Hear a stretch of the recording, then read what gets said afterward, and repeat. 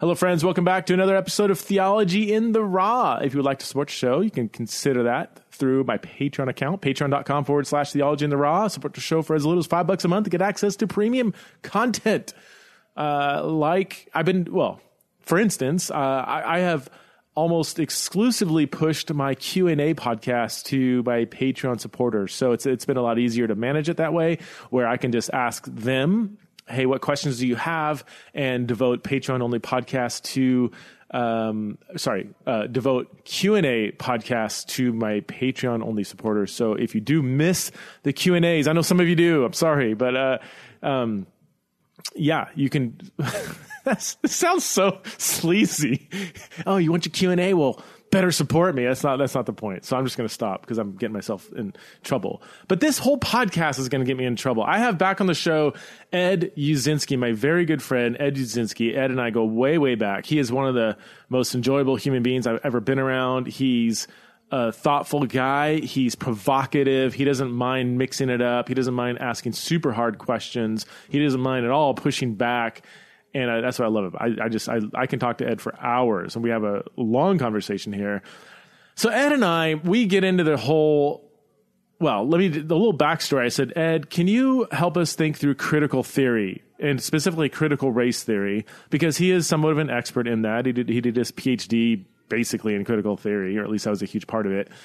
And Ed's such a thoughtful guy. He's willing to consider things from all angles. He thinks thoroughly through things. He doesn't just react. He's very balanced in so many different ways. So that was the goal, to talk about critical theory. We did that for the first 10 minutes, and then we ended up getting into the race conversation. And look, I'm going to be the first one to admit that it doesn't have the best brand, the best look when two white dudes in 2020 are talking about race. Now, if you've been listening to the show over the last several months, you know that that's not my typical MO. Okay, so hopefully you're not going to judge my entire approach to race by this episode. At the same time, both of us have been kind of engaging the race conversation for like 15, well, for me about 15 years. For him, it goes way back even farther than that. And we think out loud. We had some good, honest conversations here. We pushed back. I mean, to be honest, there were times when we were so deep in thought and being so honest that I almost forgot that the record button was still on. I don't think I swore. I don't think he swore. But we did. We were just totally honest with just how we're thinking. So take it for what it's worth. We're thinking out loud through stuff, willing to ask the hard questions, and I might have Ed back on because we might need to clean some stuff up. Okay, I'm just procrastinating because I'm kind of nervous about this one. I hope I don't lose too many listeners, but it is what it is. We're two honest guys. So, all right, let's just jump in. Ed Uszynski talking about race relations in America.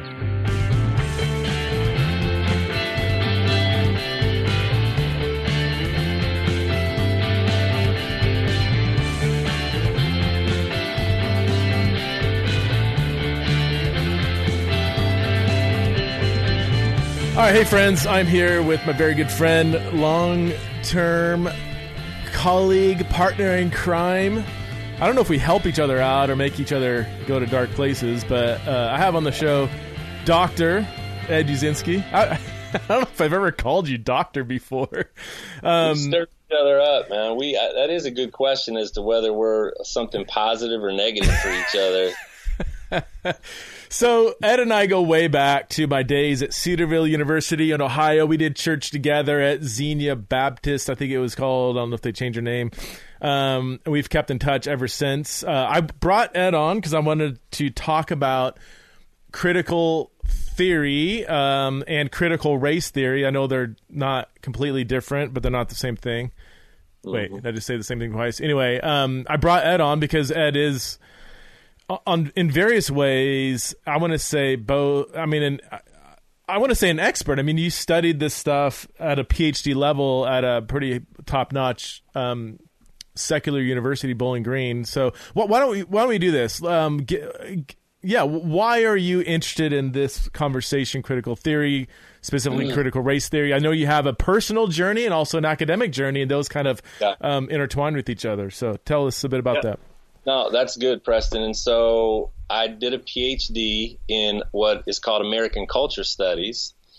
And when I got to Bowling Green, I think it was 2007, 2008, I didn't even know what critical theory was. And I think I won't even get into all the details of it, but I thought that an analysis of American culture was going to look very different than what it wound up looking like. And what it wound up looking like was being up to my neck in critical theory, which we can keep talking about. But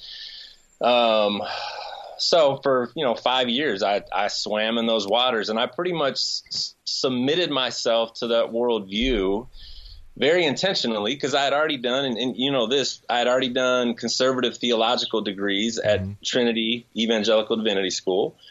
And so I sort of wanted to swing the pendulum all the way to the other side and get a secular view of culture.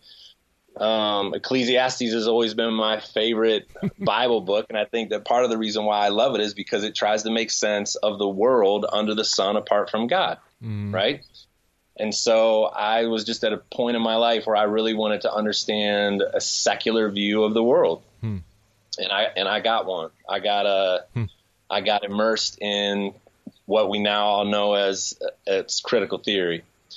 So and you say I'm an expert. What I know that is true about me is that I have a better than Twitter understanding of critical theory. Yeah.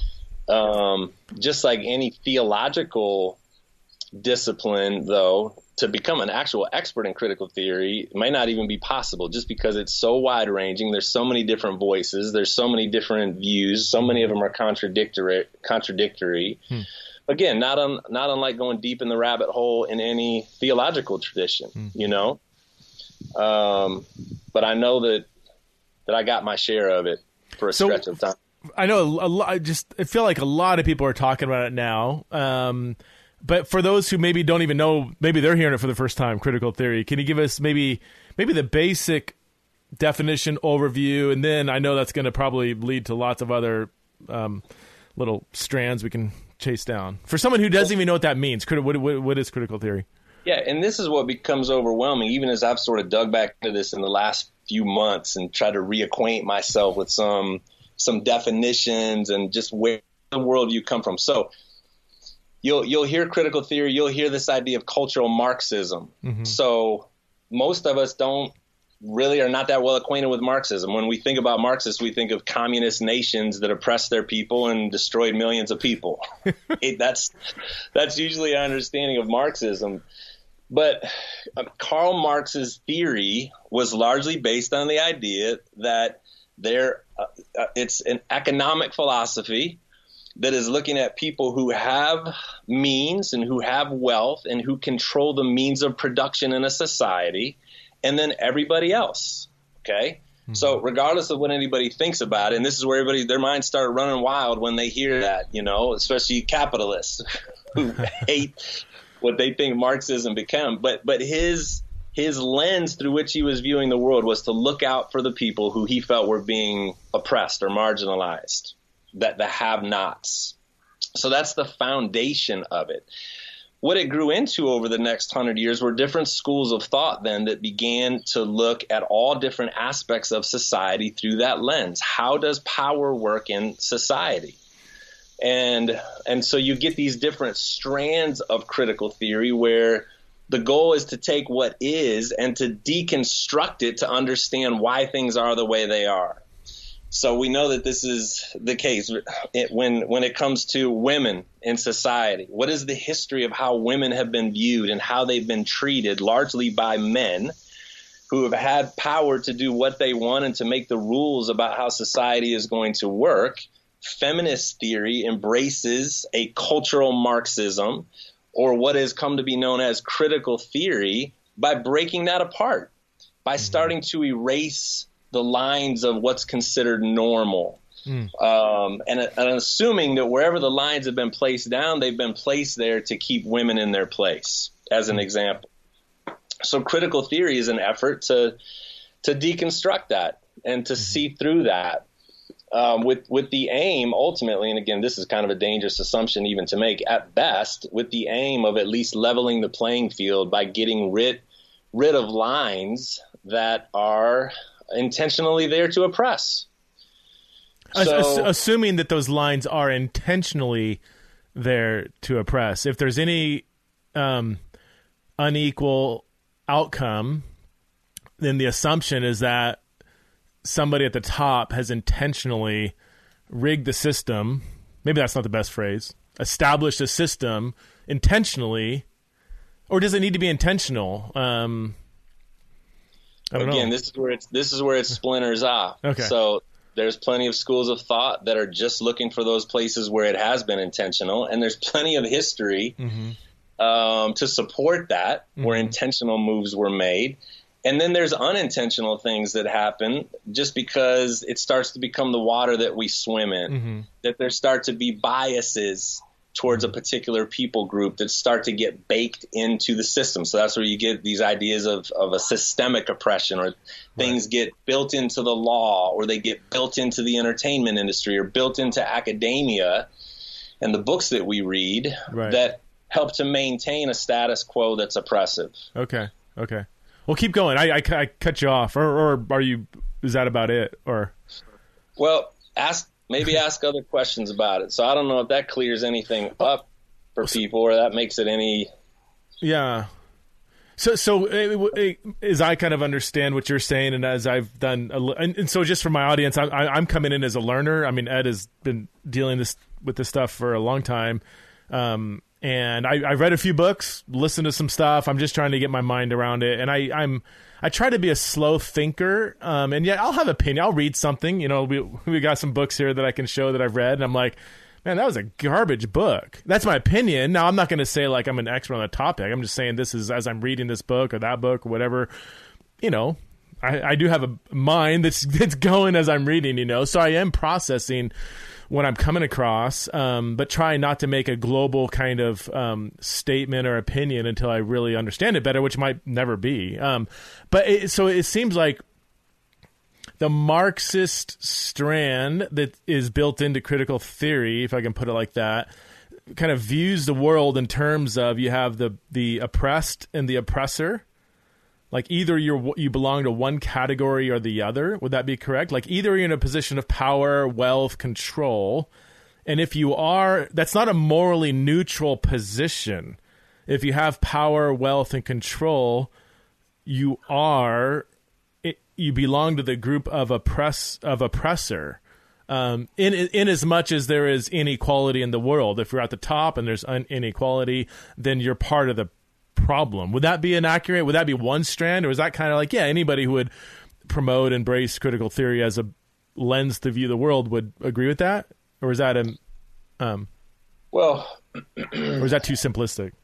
That's the word that I keep thinking of, is that it is simplistic, but it's also true. So, I'll speak from my own experience. So the people that I was in school with, the cohort of fellow PhDs and academics and the different seminars that we went to, the different people that we listened to.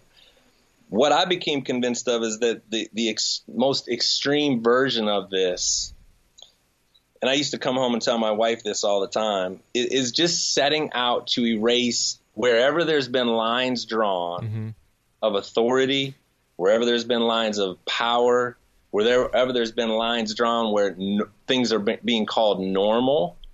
The radical critical theorist is seeking to erase those and get rid of them. And so right now, the easiest way to separate people and to think about people generically is that there are white men who have particular privilege in this culture and who have held power for, the hundreds of years that this nation has existed, that fundamentally they are the problem, and that they need to be erased in no uncertain terms. And I think that is the radical version of it that people are reacting against, and the different ways that seeps out into culture. So there are some people, and I do see this in the statements people make, that being both you and I are white, straight men, that we don't, that is morally problematic, simply our very existence as we participate in these dominant categories of being white, being male, being straight, that's not morally neutral. Like, we are morally problematic simply we could be in a coma. We could, we could be doing Mother Teresa type actions. We could be doing whatever, but our actions, whether they're moral or not, is maybe secondary to the category to which we belong. Would that be, some people would see it that way? For sure. And that there's not a, even when you talk about moral, one of the things that I started to realize is that there is not a Judeo-Christianity morality framework behind this, right? Obviously. In fact, that is viewed as being a tool in the hands of the oppressor over the course of history. There really isn't a moral framework at all to draw upon other than, and I've read so many articles about this, there are good guys and there are bad guys, and the bad guys need to be taken out. Well, to what end? So that you can become a bad guy now? So that now you can have power? How does that, what is the end game in all of this for those people? And honestly, I don't feel like in the extreme version, they don't have one.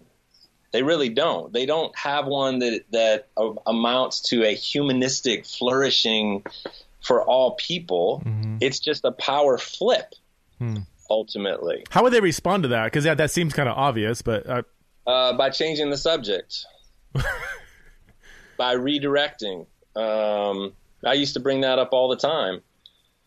And so they're really, by getting frustrated by, the way anybody does when they feel like they're put in a corner and shown the emptiness of their worldview. It really becomes very nihilistic.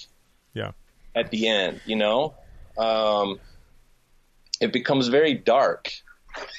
So I mean, you sound, from my audience, you sound pretty critical of it, but I don't. You have, you're sympathetic to certain things within critical theory, right? I mean, you would say there are certain things that that school of thought is getting right, or would you say that? Or I think that critical theory provides us lenses to look through that are helpful. I don't need to.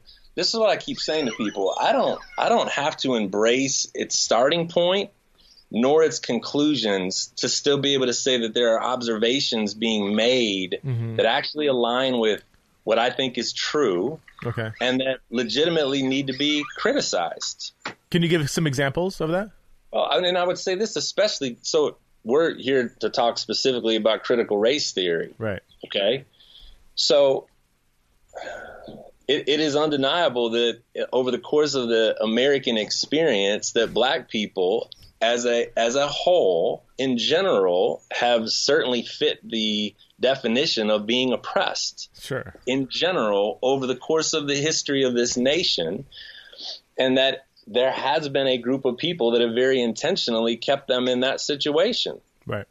So the strand of what we're calling critical race theory started in the 70s and 80s and began to deconstruct laws that were in place, that were very intentionally put in place, that were being used to continue to keep black people as an other. So I look at situations like that and I think, well, no, that's actually very helpful.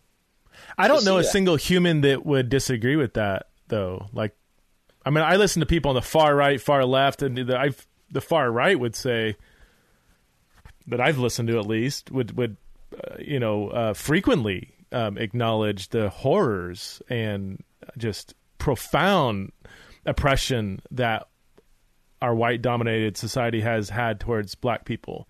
Yeah. The problem, Preston, with it is that, and this is where I think it becomes overly simplistic in the conversations that I'm in, is the assumption that that's all just completely disappeared. Okay. That's just disappeared somehow. Yeah. That somewhere in the 1960s or, whether it was when Obama became president or when the Civil Rights Act was passed in the 60s, that somehow hundreds of years of what had been getting taught and passed down just all of a sudden dissolved into thin air. Yeah. All of a sudden, all the laws that had been put in place just suddenly disappeared because they were no longer separate but equal water fountains anymore. Yeah. That somehow the whole enterprise just flipped over somehow while we were all asleep, and we woke up one day and it all just disappeared. Yeah. And that's what I think is I think that's overly simplistic and almost silly. Do people actually say that though? That's where, again, I don't personally have not talked to people wherever they're on the spectrum who don't acknowledge the lasting effects of 400 years of oppression. Where they would push back is to say when people give the impression that nothing has changed. Like, whoa.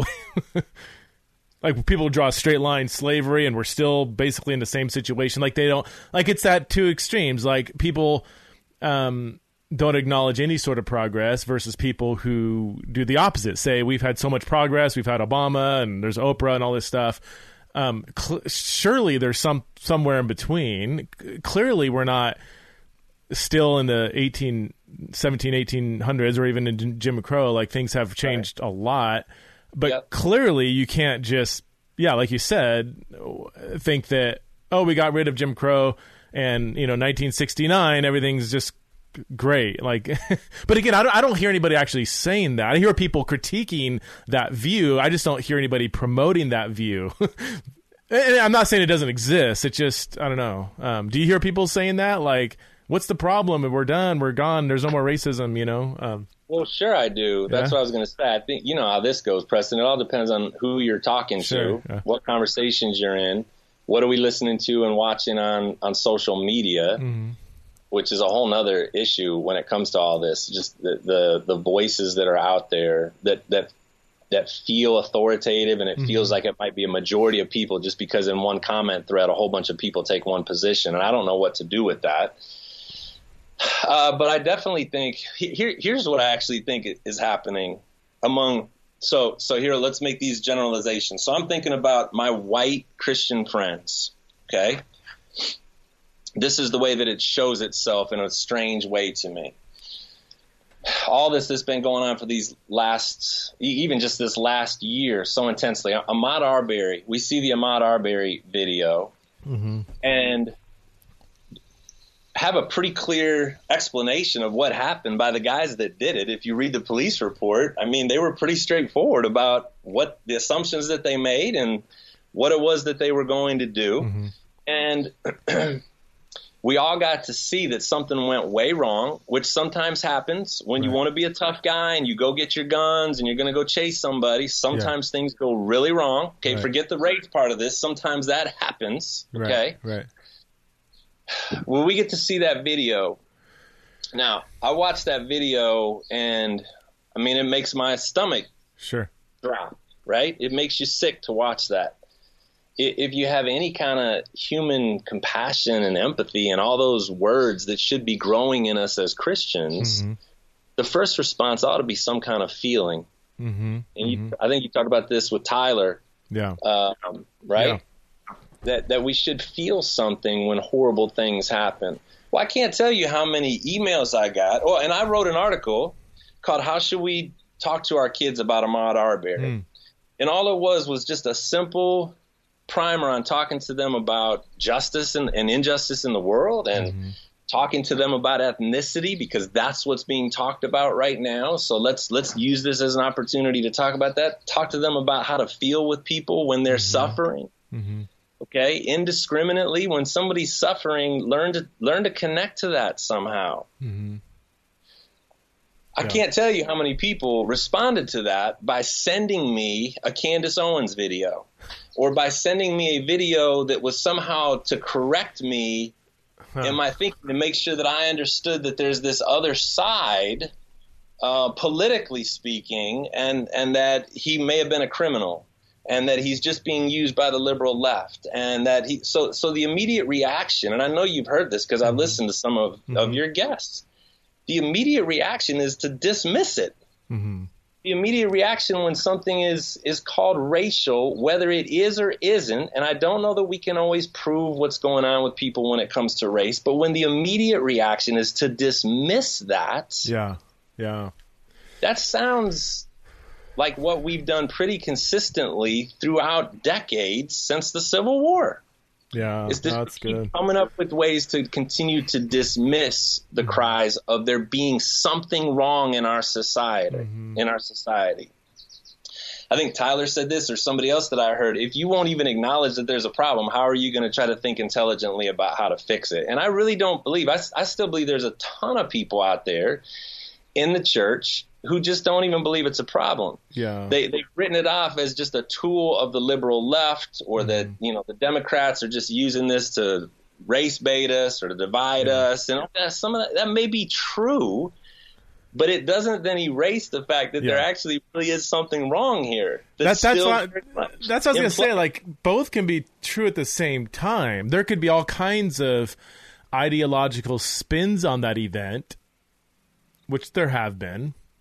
And yet we can still acknowledge that event was absolutely horrific. Our gut should turn, our heart should bleed, and we should do a lot of listening to people who don't just see that event in isolation, but historically connected. You can't just look at white on black crime and murder in isolation. You can't. And this is where maybe critical theory is helpful in some regards, to help us see the systems, the structures, the historical connectedness. And I do see that as, so I mean, I agree with that. Here's where I struggle is, and Tyler, it was so helpful when I talked to him about this. Like I'm a big fact, evidence-based kind of person. I've been that my whole life. I've been, the Bible says this, the Bible says that. I'm like, well, where? Show me the evidence. I want to look at the evidence. What's the counter evidence, and why is this evidence more superior? That's just the way my mind operates. Is that now? And some people would say, well, you have the privilege because you're a white male to be able to sit back and ask for evidence, while we, or people of color, might say we have the lived experience, and I'm just truly wrestling with that. So like when I saw the film of Arbery, I didn't tweet anything, I didn't do anything. I just sat back and said, okay, well, I need to get my arms around this event. Was he just going on a jog? Did he just come from a house where he raped somebody? None of that's true, well, the jog. Yeah. But these are, I want to know, because like, just seeing this clip in isolation tells me I can and even if he did, look, I believe in nonviolence. I don't believe in the death penalty. Even if he was a criminal, even if he was running from a murder scene or something, I still don't think he should be shot. So I mean, either way, I can look at this and say I can acknowledge this as a horrible event, and yet, is it wrong to ask for evidence? Like, or what are all the facts surrounding this? Do you think? I mean, I don't think it is. I guess what I always wonder is why? Okay. What is your goal in asking for evidence? So go ahead, you answer that. Yeah, I've got a clear why, because I am being socially asked to protest, to fight. And it's like I am. Look, I have a protest kind of demeanor, but I need to know what it is I'm fighting against. And in that case, I do need facts. I can't just go on anecdotal lived experience I'm not erasing those at all. I'm just saying, like, if I'm going to acknowledge that there is a systemic problem or problems, then I do need more than anecdotal evidence of that problem. And maybe there is, maybe there isn't. That's genuinely where I'm at. I'm trying to get my arms around various, like is there systemic racism among the American police force? I'm going to need and there's been studies done on this, and to just assume that there isn't it? I can't do that. If I'm going to actually get behind a movement, I do need clear evidence. And I would say that with any issue, right? I mean, if I know, Chris, and so would I. So this is where I think the privilege comes in, and this is where I think it gets difficult and potentially offensive to people. Yeah. Okay. Is that Here's what this is a privilege is such a loaded term. This is a nice convenience. This is a wonderful convenience to have these issues that are coming up in the news that we wouldn't even know about them apart from news, right? We're completely dependent on news even telling us what's going on around us out there in the world to some degree, okay? And so we can look at these things that have happened in the last couple of years and just try to analyze them in this moment, okay? And try to figure out what's happening in this moment. I think those are totally legitimate questions to ask. I ask the same questions. What really happened? I ask that no matter what I see go on, because I know things are always mediated as they're given to me. So I want to know as best as I can know the truth of a situation. Here's where it becomes problematic, to use that word, when it comes to race, is that there really is this massive tome of information that overwhelmingly indicates that this has been a major problem in our society dating before the Civil War, that has been politicized, and it has been twisted, and it's been used by different people groups to their own ends. But at the end of the day, the reality is that there is a racial divide. There is a racial tension. There is a racial problem. There are effects that we almost never bring up or take seriously that have spilled over from what's gone on for the last couple of 100 years. We don't do that. And I've heard that multiple times, even with people that you've been talking to.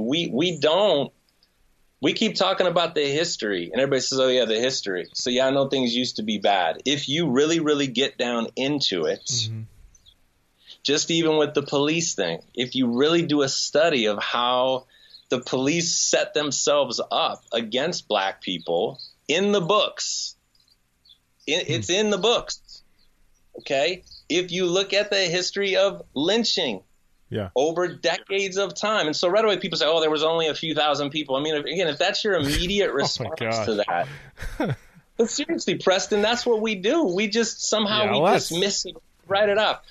So where am I going? If you actually look at the history, or better still, if you're in relationship, not with just one person of color, but you actually have real relationships with people, and you really do get to listen to people, okay? And you're in relationship with people. You come away saying there is, and there has been, and there still is some kind of a problem going on. There's some kind of a problem. What is that? So it just feels vague in general, though. Like what specifically is a problem that we should be actively fighting against? And how do we it's interesting solve the problem? And I know let's turn the corner on this, because I'm curious to hear what your thoughts are about the White Fragility book that you held up to me earlier, where the problem not of white-skinned people, but the problem of now again, I think this needs to be separated out, but of whiteness, in quotation marks, capital W, whiteness. And what is that? It's a mindset. It's a mindset of superiority, or of somehow being better than other people. So again, man, I think we should just stop and let that one sink in, because when I have conversations with people, it's really get defensive quick. And really to say, I'm not a Ku Klux Klan member, right? That's where we run to just so easily. I'm not using the N-word directly with people. I just think it's we can do better than that. I keep saying to my friends, I think our ancestors, again, that's a generalization. We're all coming from different backgrounds, but collectively, if you do the study and you go into the books, our ancestors worked really, really hard to keep us separated. They wanted that. They would be turning over in their graves right now to see all of the work that's being done to bring people together, black and white people together. They were very committed to the idea that we should stay separate for biblical reasons, for intellectual reasons, for all these different rationale that they had to say, let's stay separated from one another. Let's go back. Go ahead. Finish. Well, I don't want to. What you have to do that is you have to label people in a certain way that is less than. You have to do that. to be able to keep them in subjugation, to be able to keep them in slavery, to be able to keep them out of being able to vote, to be able to keep them from being able to move into the neighborhood, to keep them out of your schools. The only way, and I would say this as a Christian person, the only way that you can possibly navigate that in your mind and still take communion on Sunday is to have convinced yourself and to have convinced those that you live with that these people deserve to not be part of what we have. These people deserve to be left out somehow. So, again, that is the history. And so for us to just assume that that's just all gone now across the board, that really does not still exist in the mindset. So I've seen even all the police things, and I don't want to sprawl too much here. I don't need, and I'm good friends with high-ranking police people in our community, right? I'm tight with police guys, but I don't need studies I don't need a study to prove to me that in the situations that they find themselves in, that they might have a inclination to think that black skin is more predisposed to be doing something wrong than white skin. I don't need a study for that. And what makes it even worse is that I can find studies that are saying both things. Okay, so I don't even put that much stock. And I'm a researcher, Preston. I love the pursuit of knowledge, but I'm highly suspicious of studies that get done. And so to me, there really is a ton of value in the reality that over the course of 50 years of being in relationship with black people, I haven't met too many that didn't suggest that there was a problem when it came to their interactions with police all across this class stratosphere. All across the class stratosphere, from gangish type dudes that I've hung out with all the way up to PhDs. It doesn't mean that there aren't any examples, because now they're out online all over the place, right? The example that comes out and says, I never have ever had a problem with the police. No. In general, my experience in relationship has been, and there's something going on there. Yeah. There's something going on. Oh man, it's first of all, so good. Man, where do I want to start? Backwards, or let's see. Let's go back to the cop one. That's. I think there is. I don't know if either of us have the expertise to be able to speak into that. I think it's fine to ask questions and whatever, but it is complicated. The question with the police. Yeah. So here, I guess, there will always be racist individuals. There will always be implicit bias because we are Christians and we believe human nature is fallen. Like that will never, ever, ever go away. There will always be isolated incidences of white cops acting on that implicit bias. Prior to the second coming of Jesus, we will always have isolated incidences of that. But you hear my term there, isolated. I mean, the question is there widespread systemic?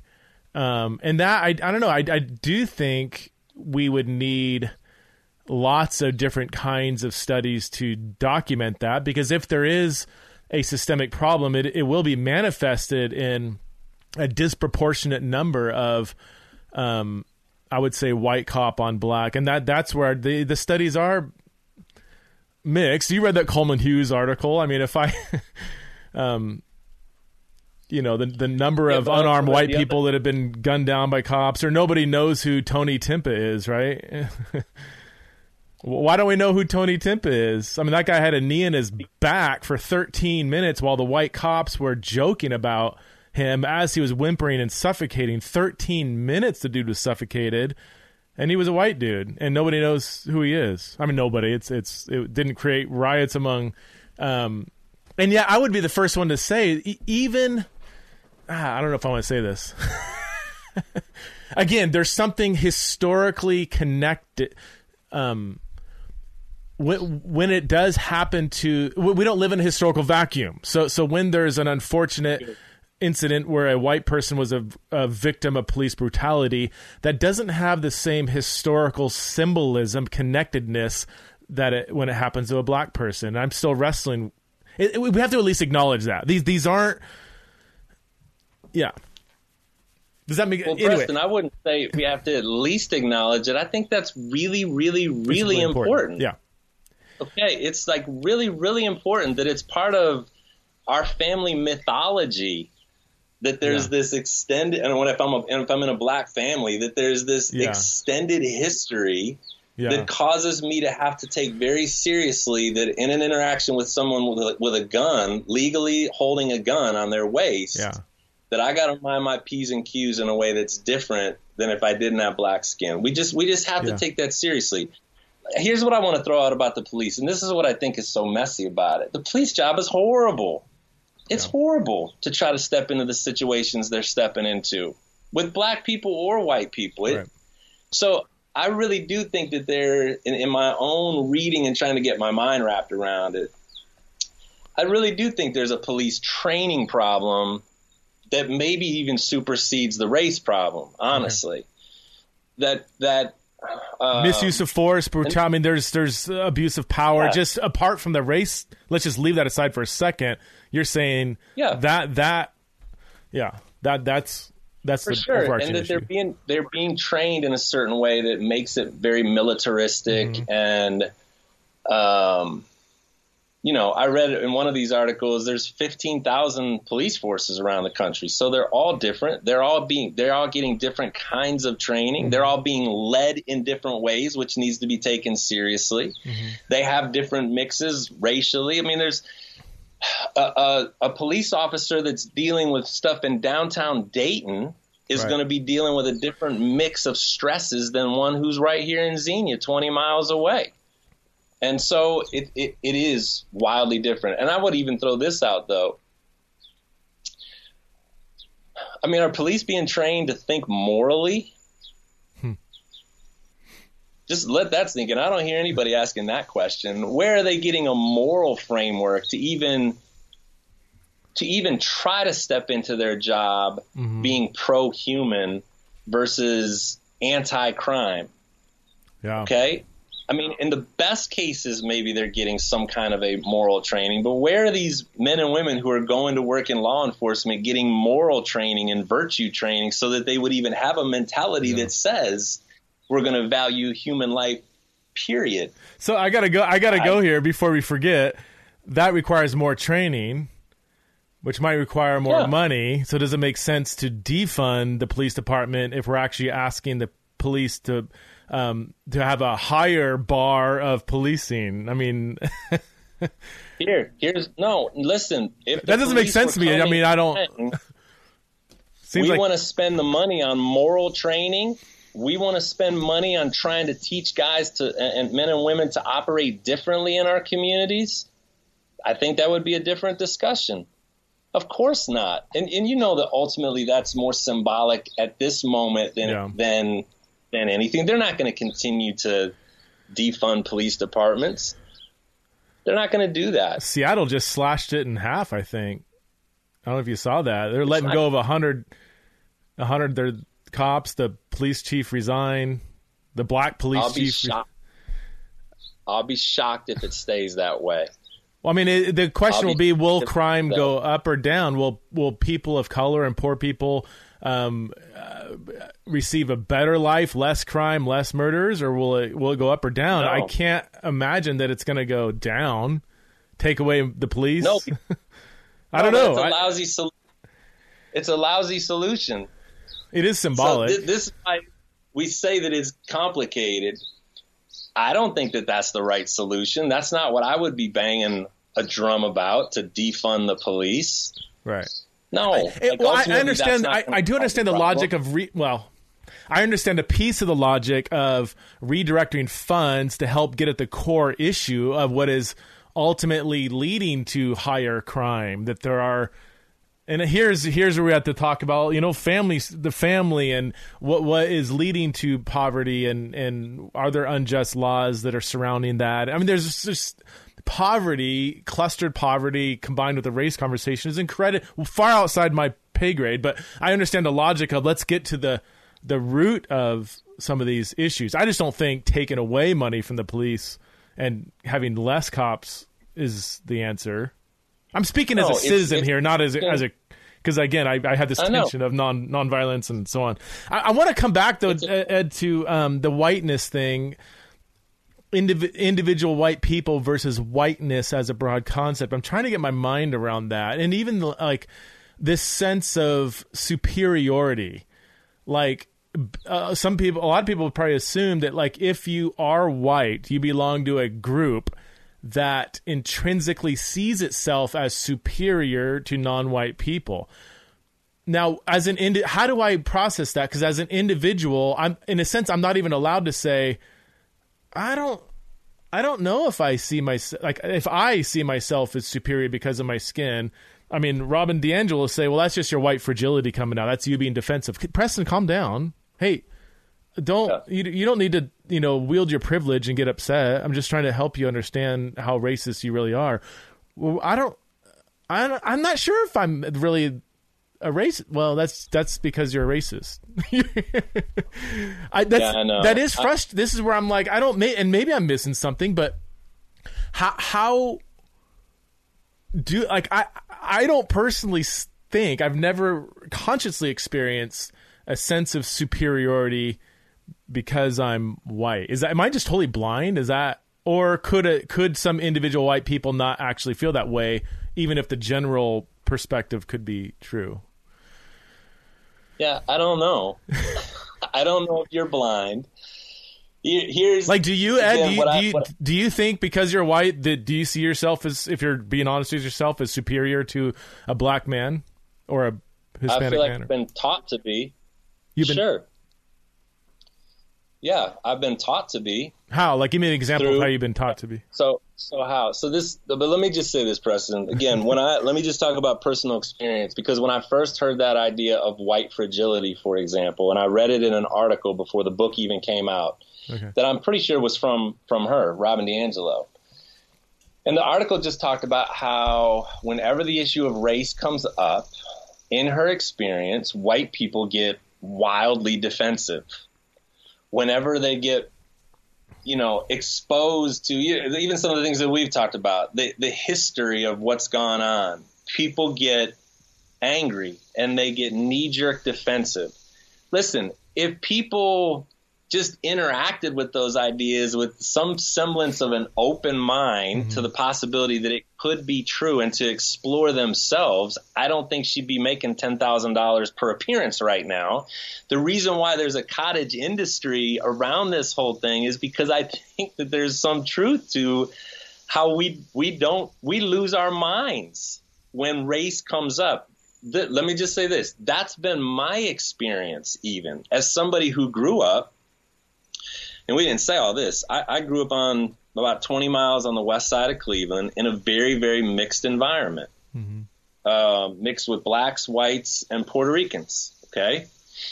And so even there, where we were very mixed up and we were at least I was in relationships with all three of those populations, you could see how race somehow was a reality for us, in that there was definitely divisions in the way people were viewed. Some of that had to do with class. It had to do with what part of town that you lived in. But there was definitely always still this attitude about those guys over there from the white people that I grew up around. Okay. And I grew up in a very ethnic, my heritage is Polish. And I grew up in an area where there was this huge Eastern European diversity, all these different enclaves within Lorain, Ohio. They had an international festival every summer, okay, where the floats would be populated with people from different ethnicities, okay? And so even in the midst of that, there was definitely a separation between those who had white skin and those who had color in their skin. Okay, and I could get into specifics, but just let me say that. I grew up with that. Then when you really start to look at history books and you look at the histories that we were taught and you start to analyze TV shows and the messages that TV shows sent us and movies and pop culture, and you look at church, so we're not even talking within the church body, but you look at the way we're taught theology. Like, you wouldn't even know there was such thing as a black theologian in most of our seminaries, at least not historically. Okay, so like every thread of my life has implicitly held up white people as being the holders of truth and black people as being something less than that. And I know that's I hate saying it, but you're asking me the question. Yeah. So when I look at myself, I mean, what does the gospel do to me? The gospel tells me in Philippians 2 to not think highly of myself, but to look out for the interests of other people.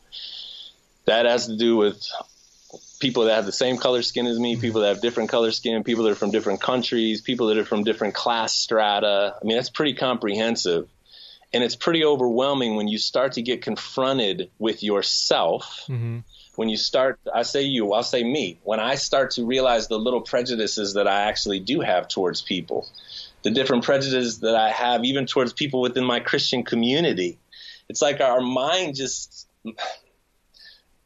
it seems like our mind naturally gravitates towards creating separations between us and other people. And it sure is a lot easier to do that when you live in a country that has worked really hard to keep a certain class of people always in that position historically, that being black people. Mm-hmm. So I don't know, people are probably, if they've even listened this far, people are probably losing their mind about that. But I just don't think it's that big of a deal. When Robin DiAngelo says that white people tend to be fragile when it comes to this, I say, yeah, they are. When she says that all of us are then racist under her terms, I'm more uncomfortable with that. When you keep trying to make blanket statements that necessarily condemn everybody to a position that they can never, ever escape from, what I say is, well, that's because you don't actually have the gospel in your presentation. Yeah. The gospel itself should allow us to escape from it. But see, that's not part of her book. Yeah. That's not part of her make. No. Okay. Well, church people should be able to access that. Can you not look at that and say, can you not study that and experience it in conversation to see that white people do tend to be super defensive when it comes to race? And the gospel should change me. The gospel should change me and make me able to say, well, it needs to look different. Yeah. It needs to look different. So go ahead. Yeah. I'm irritating you right now. No, I love it. So Keep going. Keep going. So with DiAngelo and the book White Fragility, she gives all these examples of examples where white people were agitated by having a race conversation. But is it just having a race conversation or the terrible way in which she's going about it? Like, her ideas to me are just very, very unthoughtful, sweeping. It reminds me of she reminds me of a fundamentalist pastor who is presenting horrible ideas in a terrible way, making generalizations. And when somebody says, yeah, I'm not really buying that, then they're accused of not embracing the truth. I'm like, well, it's your idea. It's you that I don't buy. Like, can I give you an example here? Yeah. Okay. I got the book in front of me here. So she's just make this clear. I'm not a Robin DiAngelo apologist by any stretch. Okay. So that's the thing. Yeah. I think she does all kinds of things in there that are over the top, which is what you also do when you're trying to sell books, okay? And you're trying to create a platform for yourself. But go ahead, keep going. Give me an example. I don't know. She gives all these examples of how she was so she doesn't even see it, so pandering, so paternalistic, so smug and arrogant. She gives an example here of this is on page 74 to 75, and I've got almost every page is just littered with, or you can't see it over there. This is littered with just like, how can you say that? How can you give this example which makes you look so terrible and think that like you're so not even aware of like how smug you are? But so she gives an example of doing this, diversity training, and I don't know if I want to get into all that. So there's a person that in the training, a white person, gives a story of how they came to realize how they need to listen to black people more. And she gives an example where she was like, this, black lady was protesting something, and she actually, it was a really beautiful example of a white person coming to grips with some of their implicit racial bias. But when she actually imitated the black lady who was talking, and as Robin DiAngelo says, in a stereotypical black voice. And then when she was done telling the story, Robin DiAngelo says, I understand that you gained valuable insight from that interaction, and I thank you for sharing that insight with us. I'm going to ask that you consider not telling that story in that way again. Totally shame the person in public when they possibly did some. I mean, was she imitating the black woman in a black voice because she was being stereotypical, or is that just the way the person talked? I mean, I don't. And earlier she says we shouldn't be ashamed of black skin, like we shouldn't, whatever. Like let's. And so it's like I don't even. Maybe it was problematic, maybe not. But do you literally miss the great growth this person has had to publicly shame them for simply the way they retold the story? And she immediately began to protest, and so I interrupted her and continued. So let me give it an analogy, because I do a lot of like leadership training on LGBT stuff, and one thing that I tell people not to do is use the word homosexual. So let me give you a parallel story. Maybe an older conservative Christian saying, you know what, I had a couple homosexuals move in next door, and at first I was really annoyed, but then I, prayed to God, like, God, give me the grace to like reach out to my homosexual neighbors. So they walk over with a bunch of cookies and said, hey, you know what, I just want to thank you for moving into the neighborhood. My name's so-and-so. I'm so thankful you're here. Here's some cookies. And I've really grown to love, my homosexual neighbors. What if I jump in as as Robin DiAngelo says, thank you for sharing that, but I would ask that you never share the story in that way again. And the person's like, what would I do? I'm like, well, you said the word homosexual. That's just dehumanizing. And like, I just shut that person down, even though like, okay, they used a word that they shouldn't use, but goodness, can't you see but she does that all throughout the book. And I'm sitting here thinking like, you sound like so many radical fundamentalist pastors that I know. I'm just giving you the truth. Don't get defensive. Well, you don't want to grow as a person? Okay, well, that's just, you're being, fragile. Anyway, we don't need to talk about that book. I mean, we don't need to get into it, but I want to, though, because I feel like this has been a big conversation around me lately. So this is what, and you got me on here on your show, so I want to say some things I've been thinking about this, okay? I don't understand.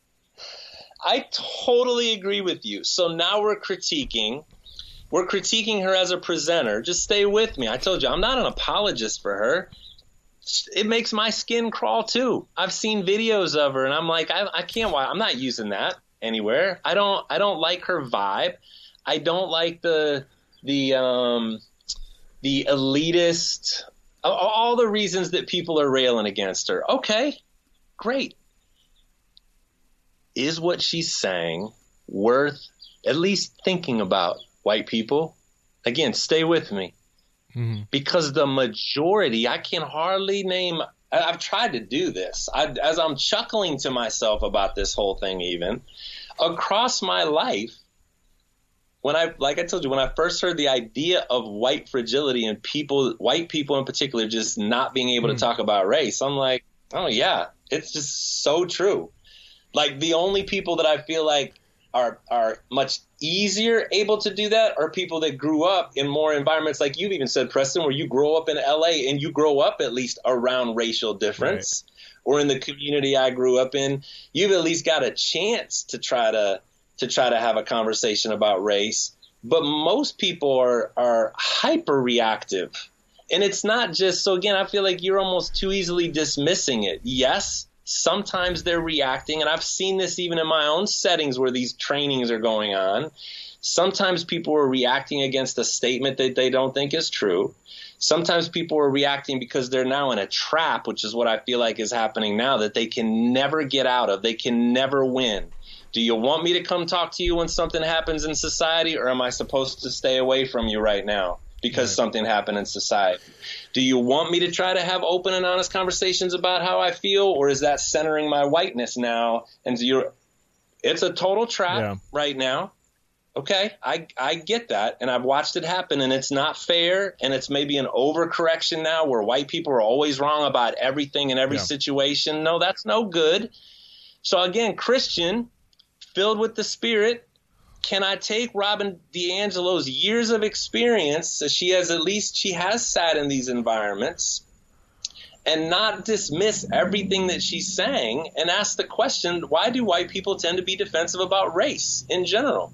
If you bring up the history of lynching, and Preston, I've done this even with my crew. You know, I'm on staff with crew. Yeah.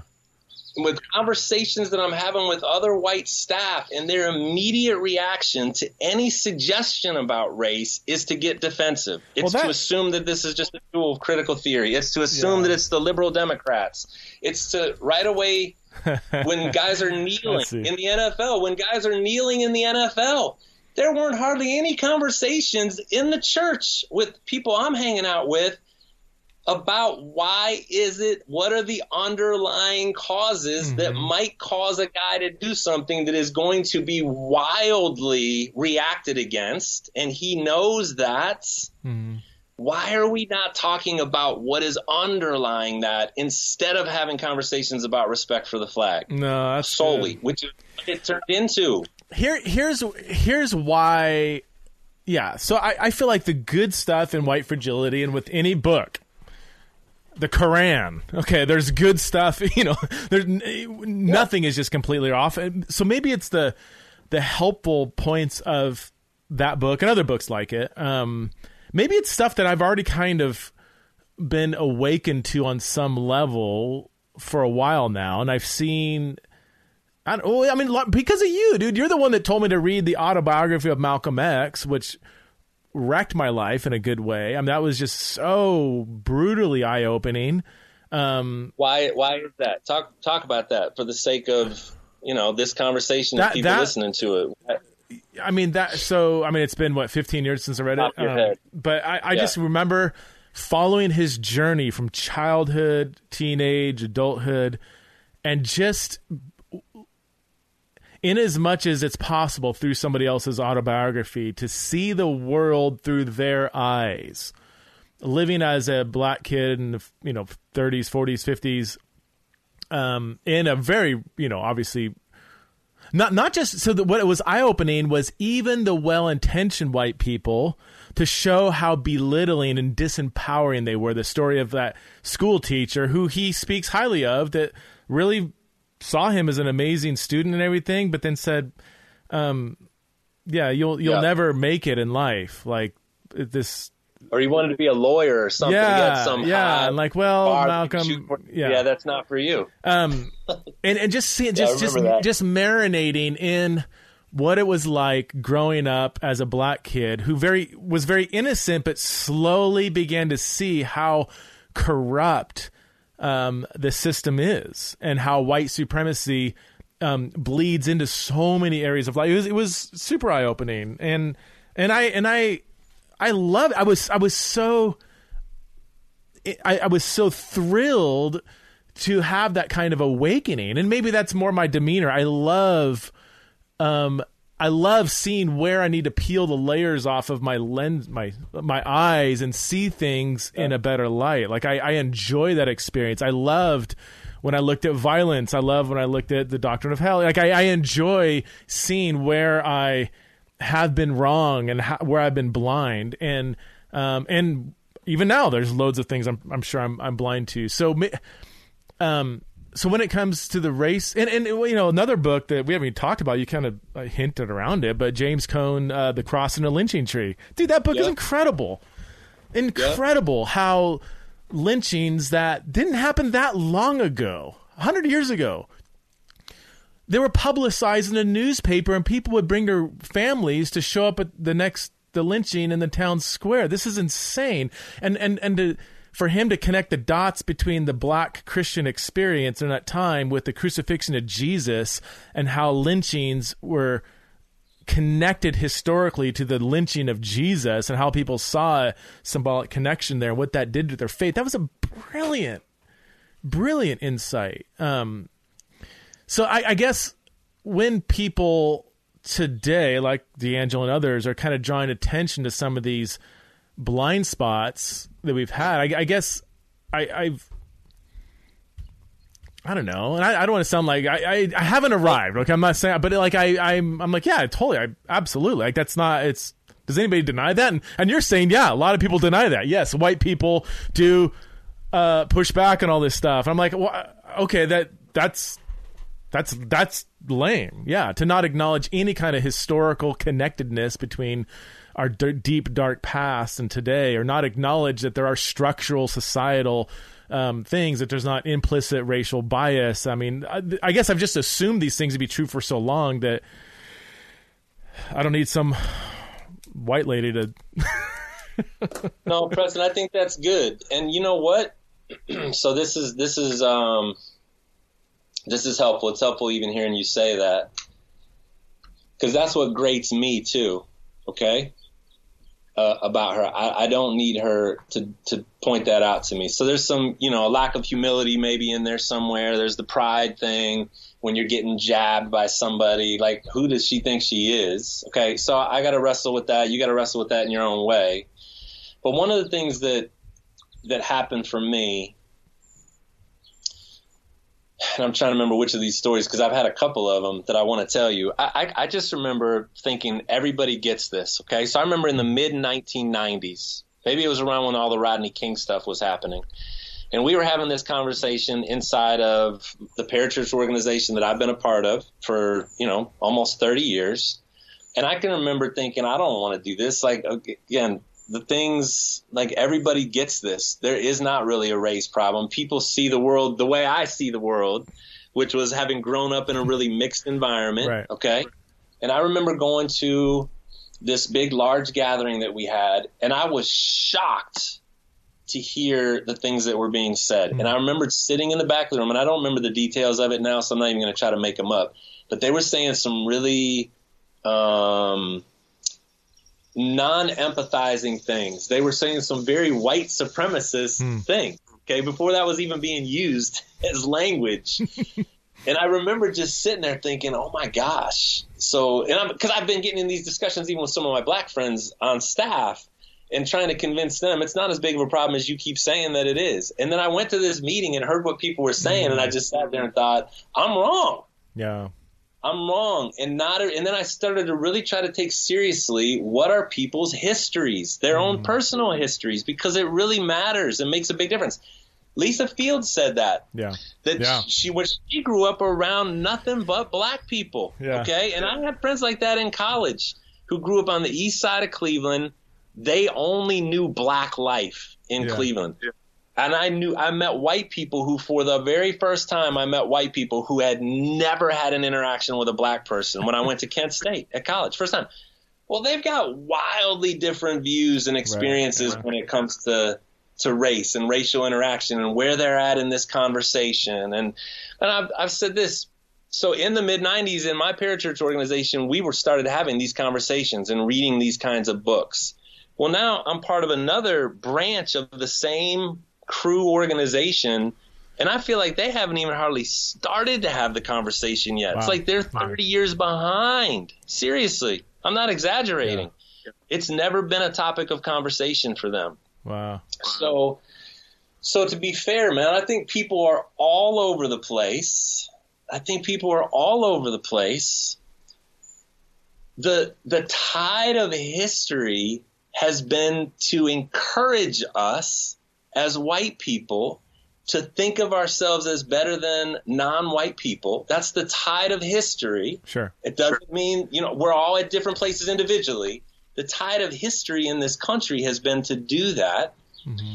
And so can I do some both and thinking? Can I take an honest, hard look at myself in the mirror and see where I may still be holding on to some non-gospel, unchristian partialities and separations? Can I do that and not feel like then I've got to carry around guilt. Okay, so we haven't even talked about white privilege. I don't feel guilty about the privileges I have. I just feel more of a stewardship responsibility. Mm-hmm.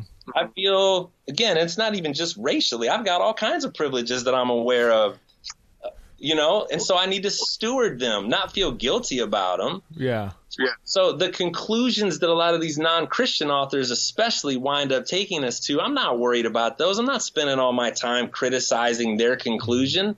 I'm taking the best of what I think they're offering me in terms of a critical theory lens, and I'm trying to apply the gospel to it to look at life differently. Yeah.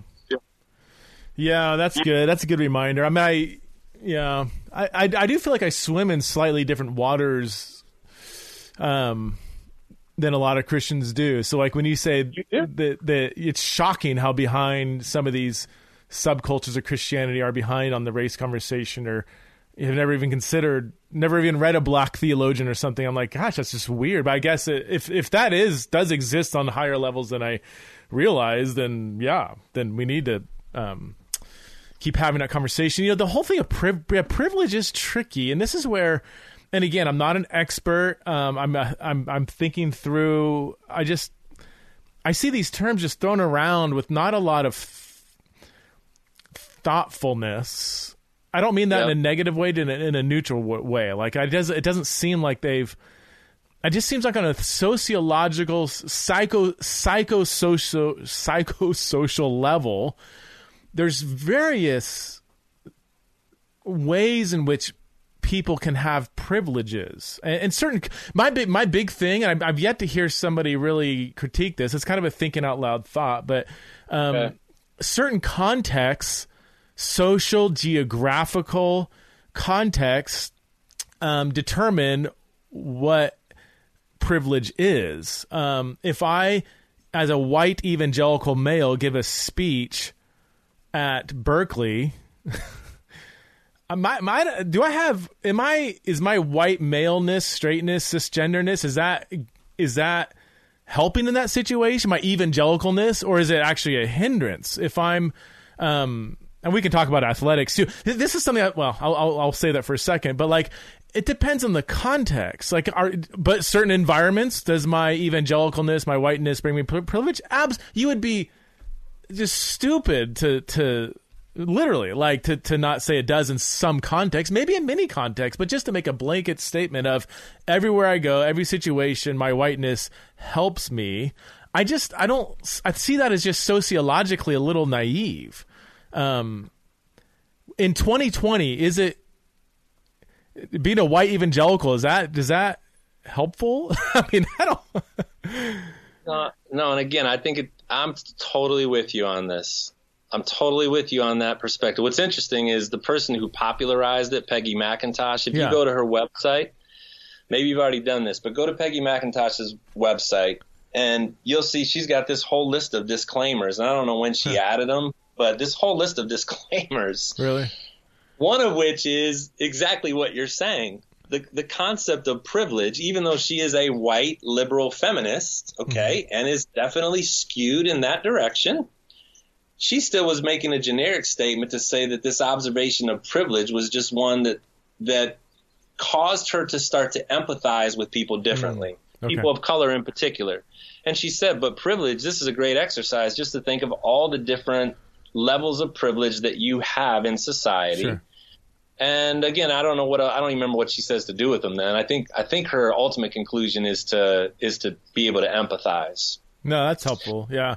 Do you think our background in athletics contributes to how you and I are processing this? For sure. Like I grew up in a so I was a poor white kid in a largely Hispanic. So my social class was, low. And ethnically I had like white wealthy Christian or white wealthy friends, but they weren't in my neighborhood. So I kind of had this weird, poor white kid in a Hispanic neighborhood. So I had friends on both sides, but and there was in California, man, it's different than the South. I keep coming to grips with that, but there's racial tensions, not nearly as pronounced as when I hear people describe the South. But man, in athletics, it's I mean, you want to win the game. You can care it's just like, and you go home to your own sort of neighborhoods, whatever. But like, I don't know. I just maybe I never saw myself as a supremely better player because I'm white. Because it just doesn't make sense. Like, just look at my batting average. Like, either it's better or it's not. Either this pitch or whatever is called, either he struck me out and had a 92-mile-an-hour fastball that I couldn't hit, and I was like, dude, you got a killer fastball. It's when it comes to athletics, it's like raw talent is what everybody's going to value, and the ethnicity does not. I don't want to say it doesn't matter, but it's like, I don't know. Have you thought about this at all, or am I making stuff up? No, I've thought about it a ton. So we could explore why there were no black quarterbacks until a certain point in time. We could explore why there still are no blacks in certain positions of power within these leagues. But let's just lay that aside for a second. Because I feel like what you're saying, not intentionally, but I feel like what you're saying is a little bit of a misapplication of the point. So I was a white guy playing basketball at a school that was mostly made up of black guys playing basketball. I think there were 2 of us that were white on my varsity team my senior year. Okay, so was that an advantage? No, not in that context. But overall,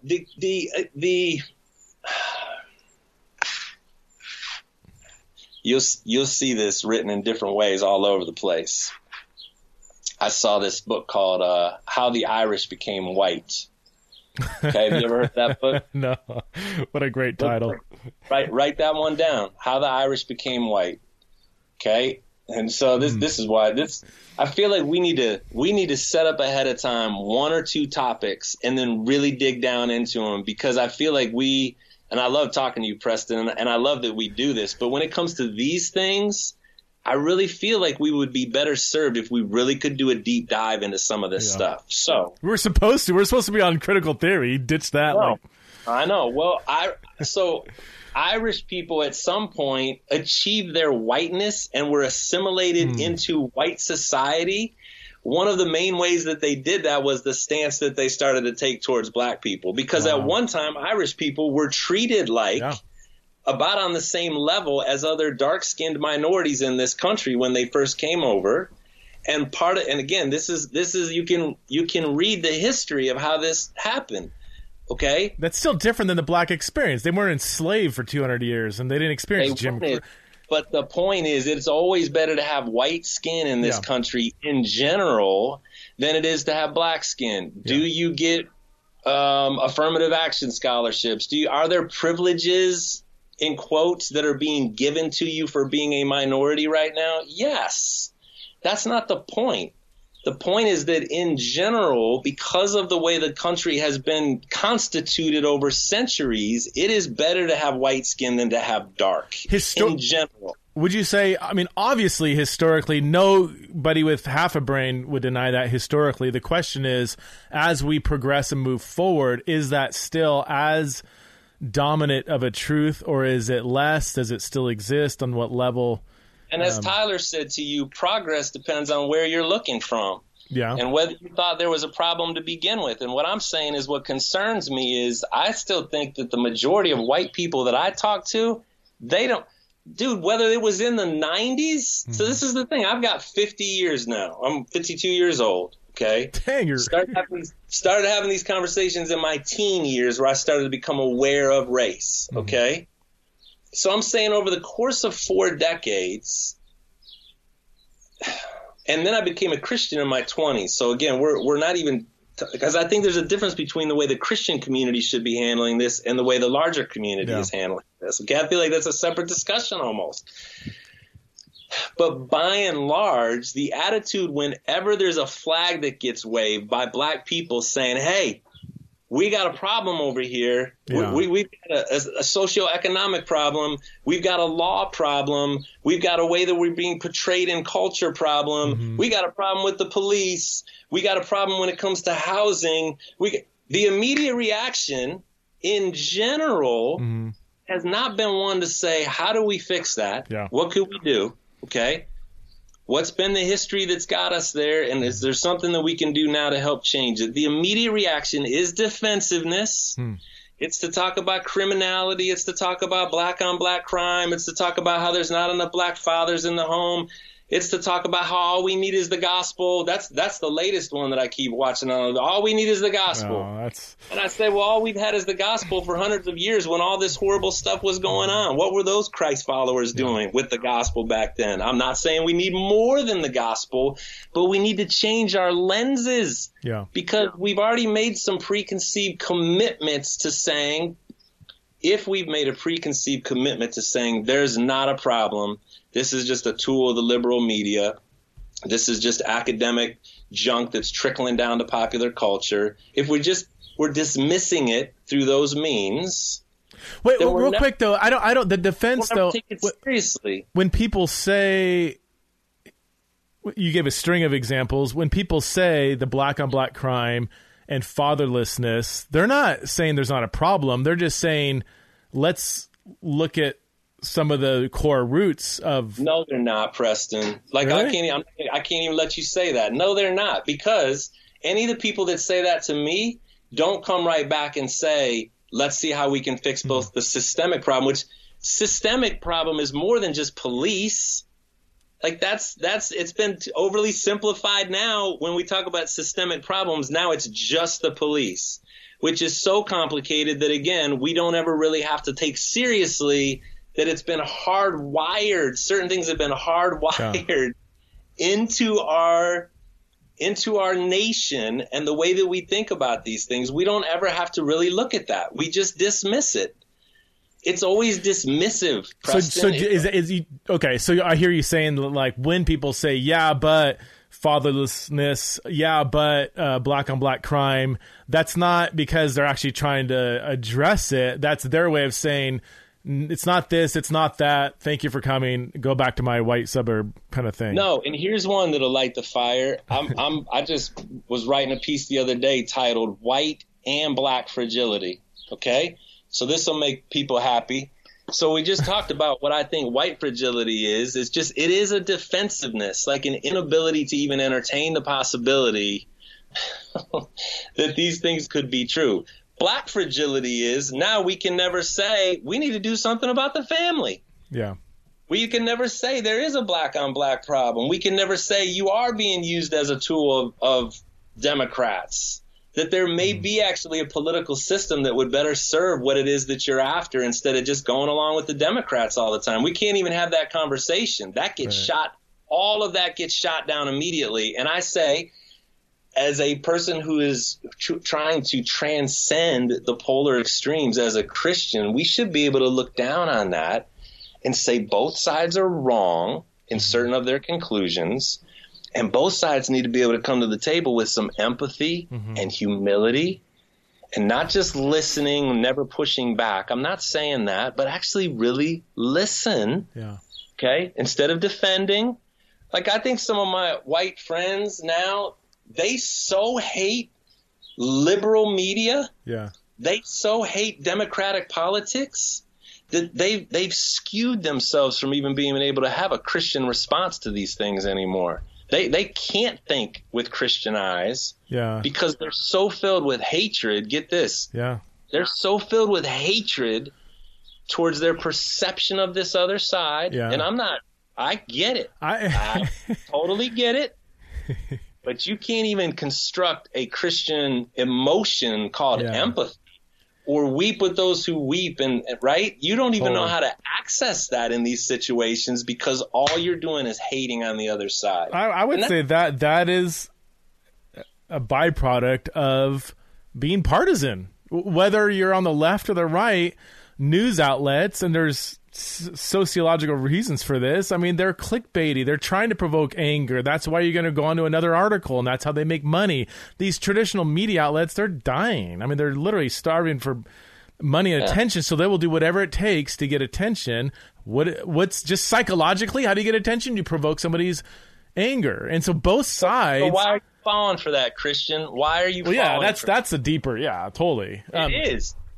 Or people say that that black people are being used by the Democrats. And I say white evangelicals are being used by the Republicans. Totally, yeah.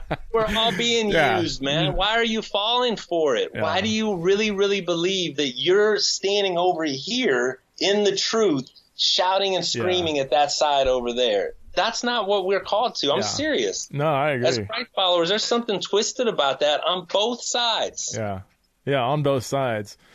Okay, slightly different turn. When you're talking about this kind of has to do with everything we're talking about. But how do you respond? I'm not sure what I think about this yet. So it's a genuine question. When people say, "Look, when people say, there's such a massive race problem in America, we had a democratically elected black president.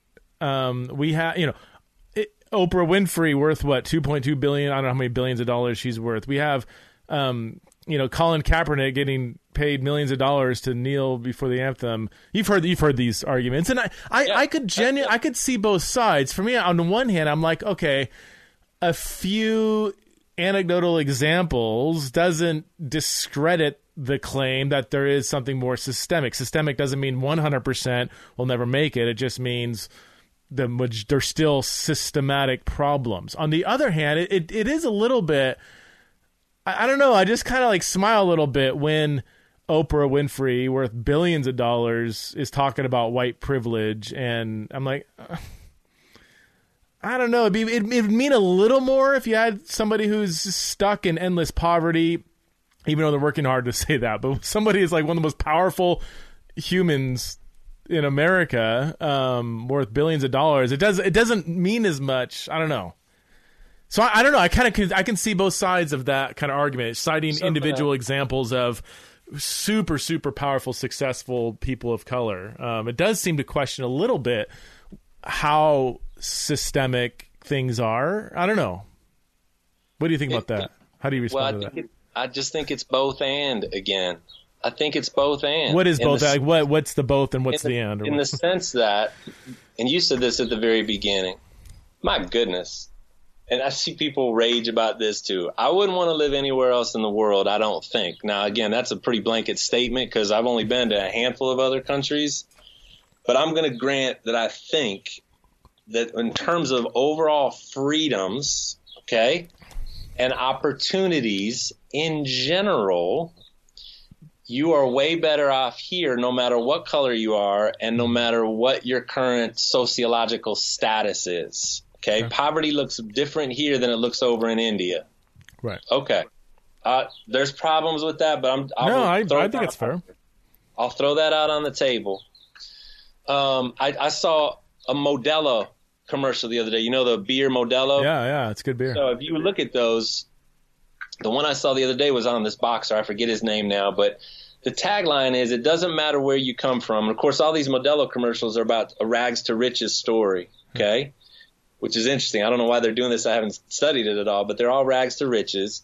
It doesn't matter where you came from. It matters what you're made of. Okay. And we all salute that. We love that idea.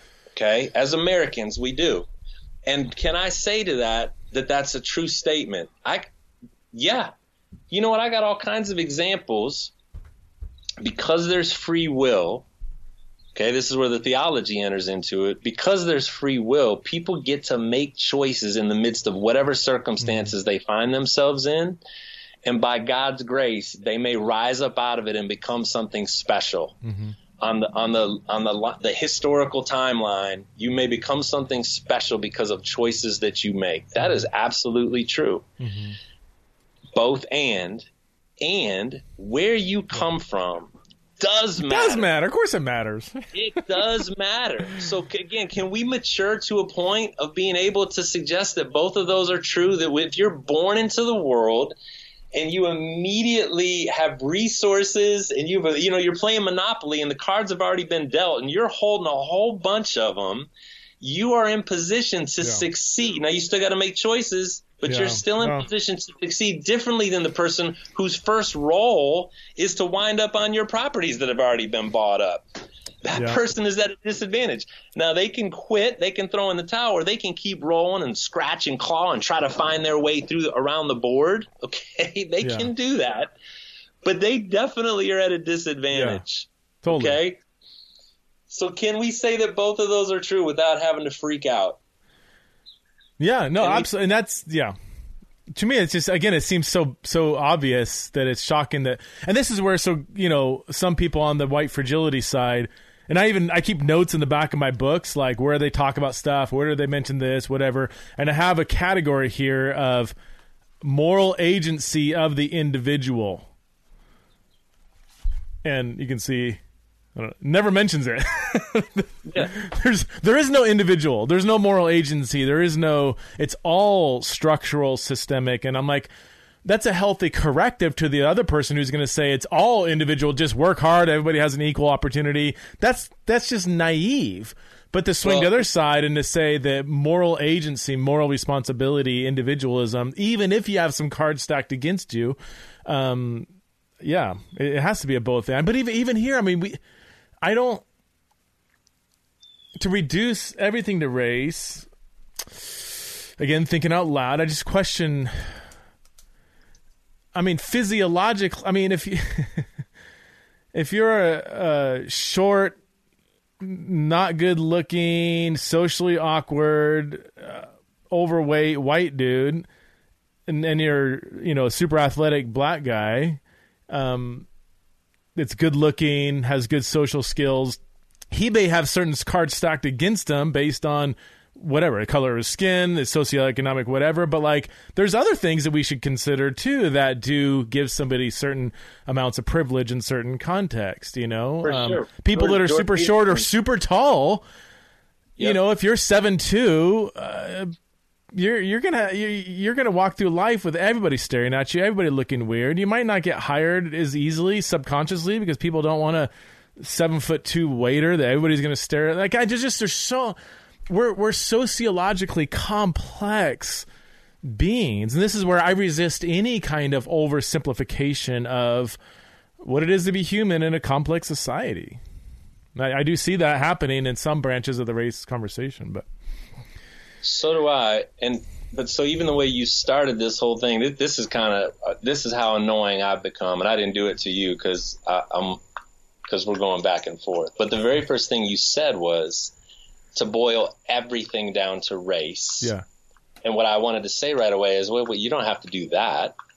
Why are you accepting that premise? Now I know that Robin might be doing that.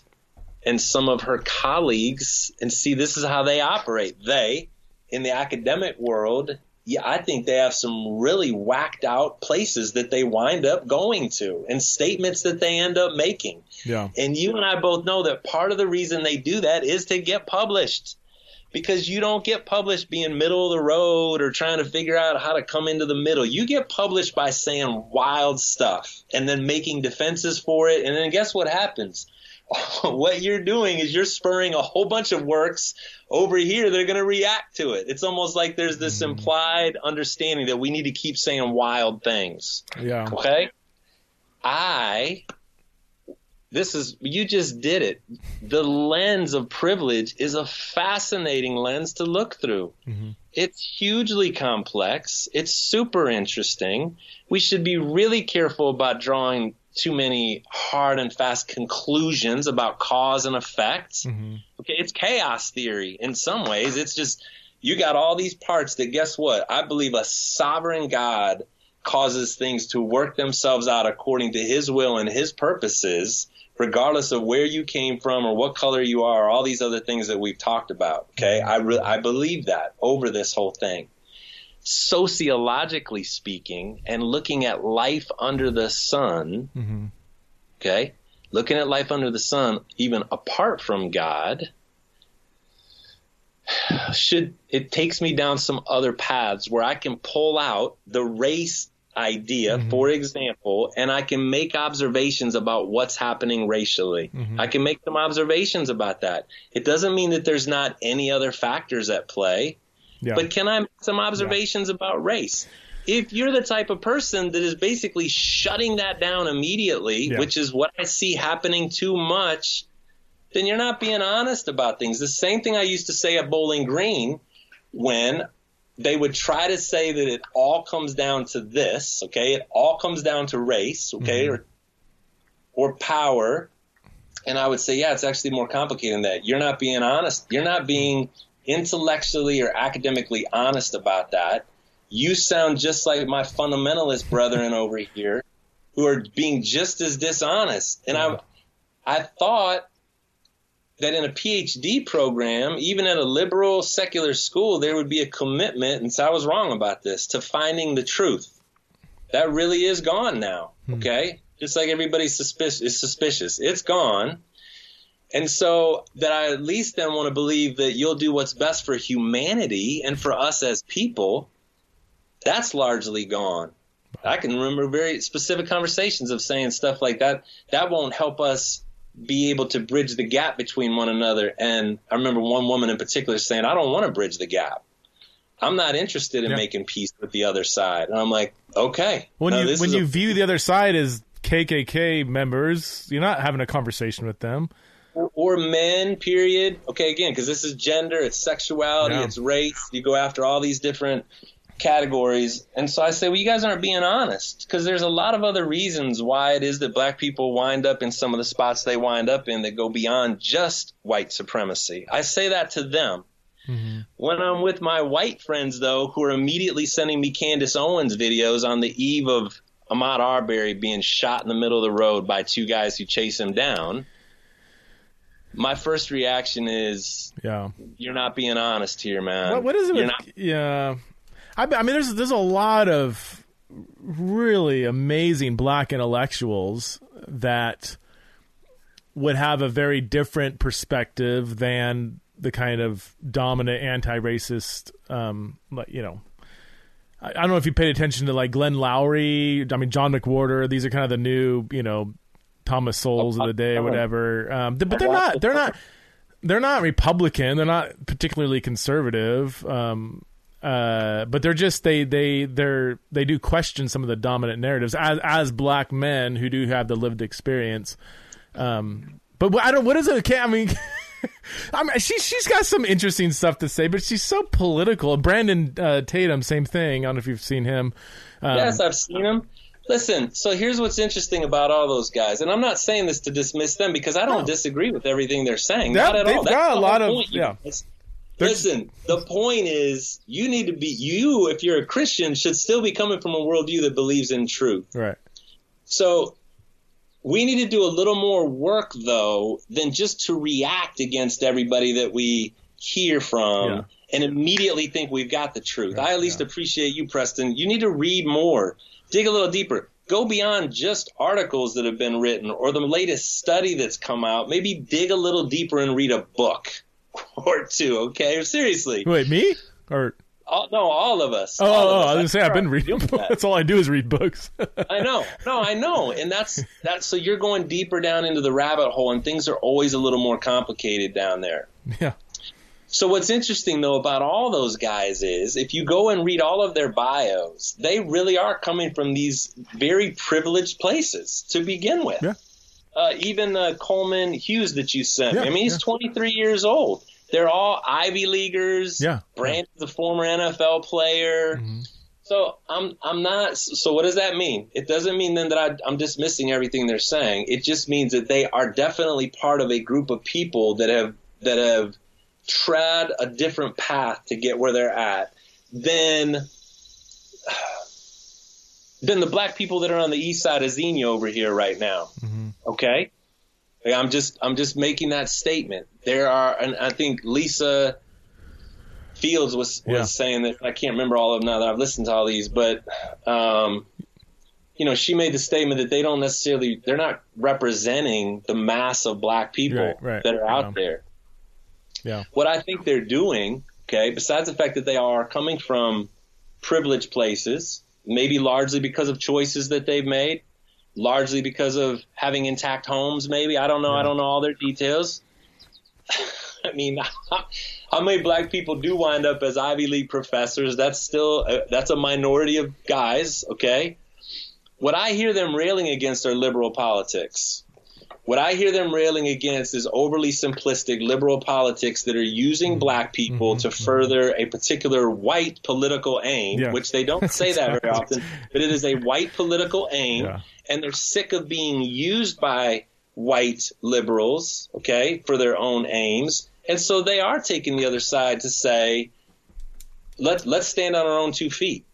We don't need white people to go to bat for us in the way that they're trying to go. We don't need Robin DiAngelo. Right.